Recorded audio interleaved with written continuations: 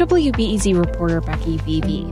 WBEZ is answering your questions about coronavirus vaccines, like this one from Sydney Cohen in Bucktown. Do Chicago's quarantine rules apply to people who have had both doses of their COVID vaccines?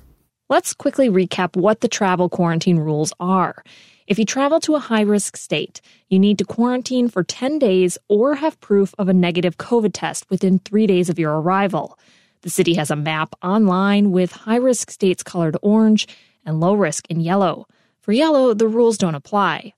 Right now, orange, high-risk states include the whole East Coast, Michigan, Minnesota, and some mountain states like Colorado.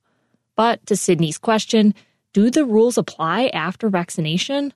Here's Chicago Public Health Commissioner Dr. Allison Arwady. If people are fully vaccinated 2 weeks post your second vaccine dose or past your one dose if you get Johnson & Johnson vaccine, you do not need to abide by that quarantine. We're able to help answer your questions about COVID-19 vaccines thanks to support from the Pulitzer Center. Find all our coverage at wbez.org/vaccinefaq.